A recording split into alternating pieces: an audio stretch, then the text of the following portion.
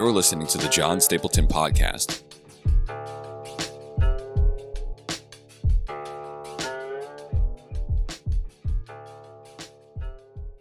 Good morning. Today we are getting into the book of Revelation. And if for those of you that have been following me for the past few months, you might be like, wait, I thought you just did Revelation. You're going through it right now. You left off in chapter 6.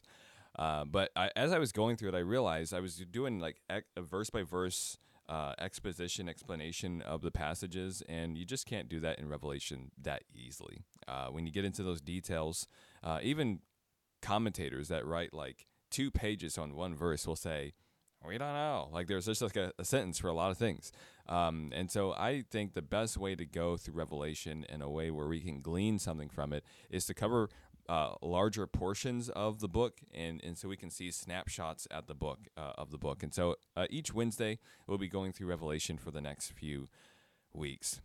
Let me read the beginning of Revelation to you, and then we'll talk about a few things to cover. And I'm hoping, by the way, this is not going to be a verse-by-verse exposition. I have some high points that I want to talk to you about from the book, and I'm hoping that you're on your own time going back and reading it for yourself. But here is the passage, and let me get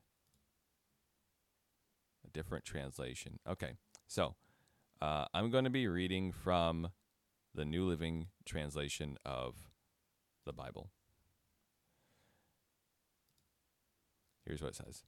This is the revelation from Jesus Christ, which God gave him to show his servants the events that must soon take place. He sent an angel to present this revelation to his servant John, who faithfully reported everything he saw. This is his report of the word of God and the testimony of Jesus Christ. God blesses the one who reads the words of this prophecy to the church, and he blesses all who listen to his message and obey it.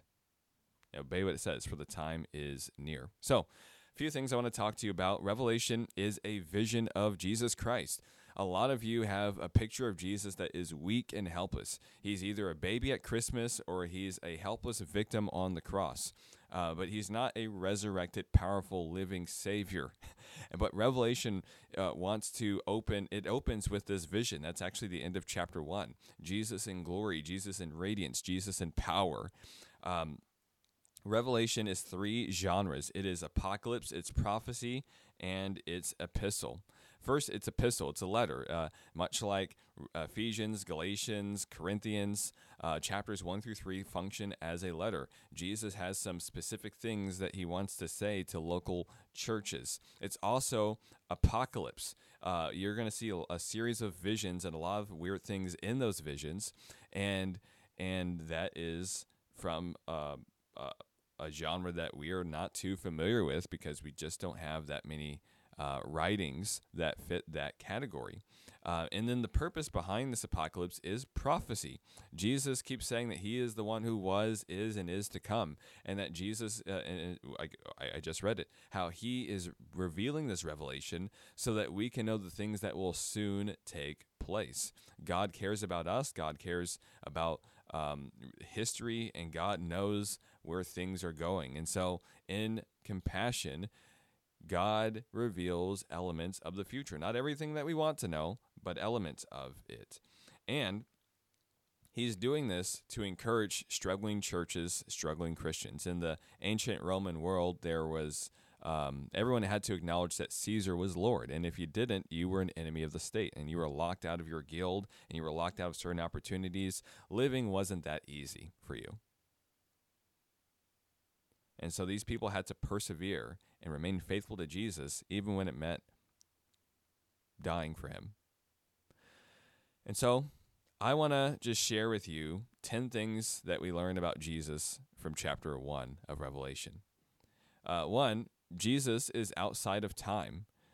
He says that he's coming back soon. Now, in 2 Peter chapter 3, Peter says that a day is as 1,000 years, and 1,000 years is as a day to God.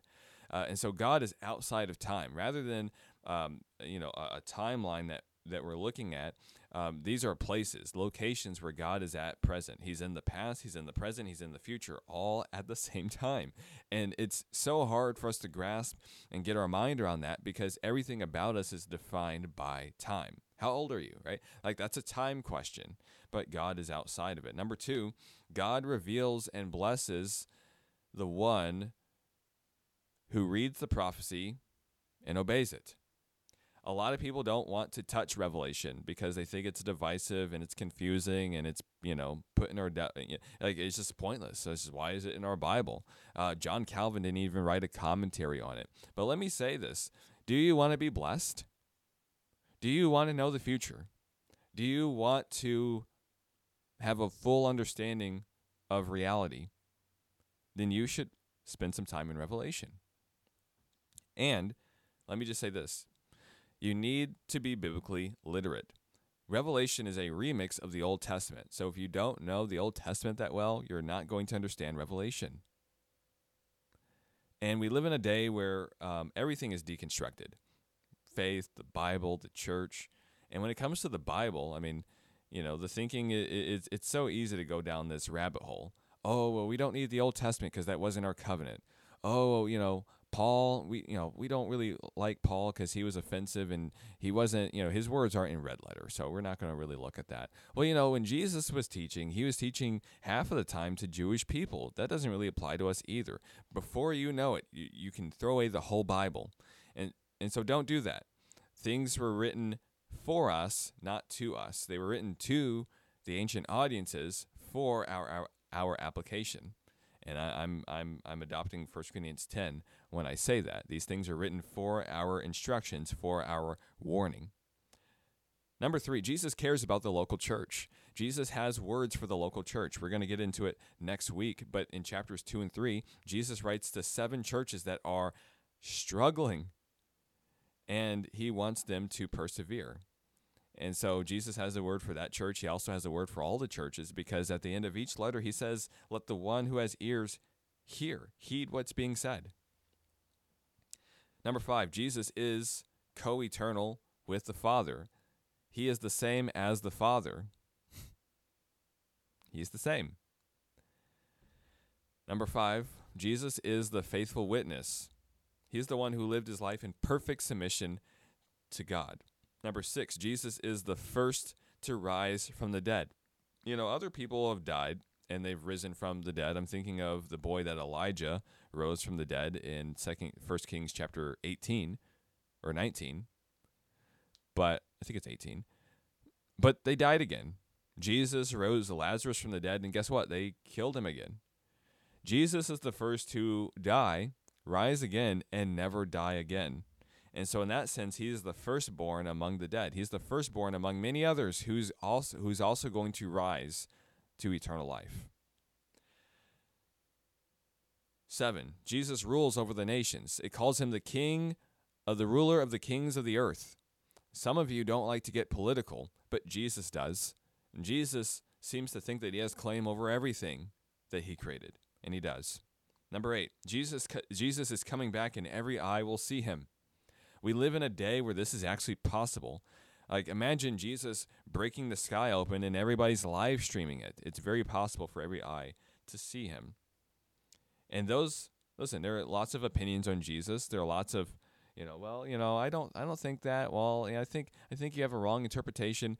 When Jesus comes back, everybody's going to have the right interpretation about all the major things that matter. Number 9, Jesus is now radiant in glory. And he has all authority. All authority. Jesus, before he rises into the sky in Matthew's gospel, he's giving the Great Commission. He says, all authority has been given to me in heaven and on earth. So go make disciples and teach them to obey me. It's right there. Last one. Jesus made us a kingdom of priests. In the book of Leviticus, there was a tribe set apart specifically for being priest, serving in the temple, attending to the matters of service to God. And we get to be the priests.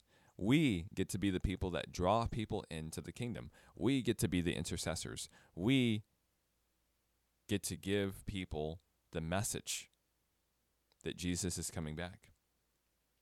And so, as we go through Revelation, I don't want you to be scared of it. It has a message, and it's written for our encouragement.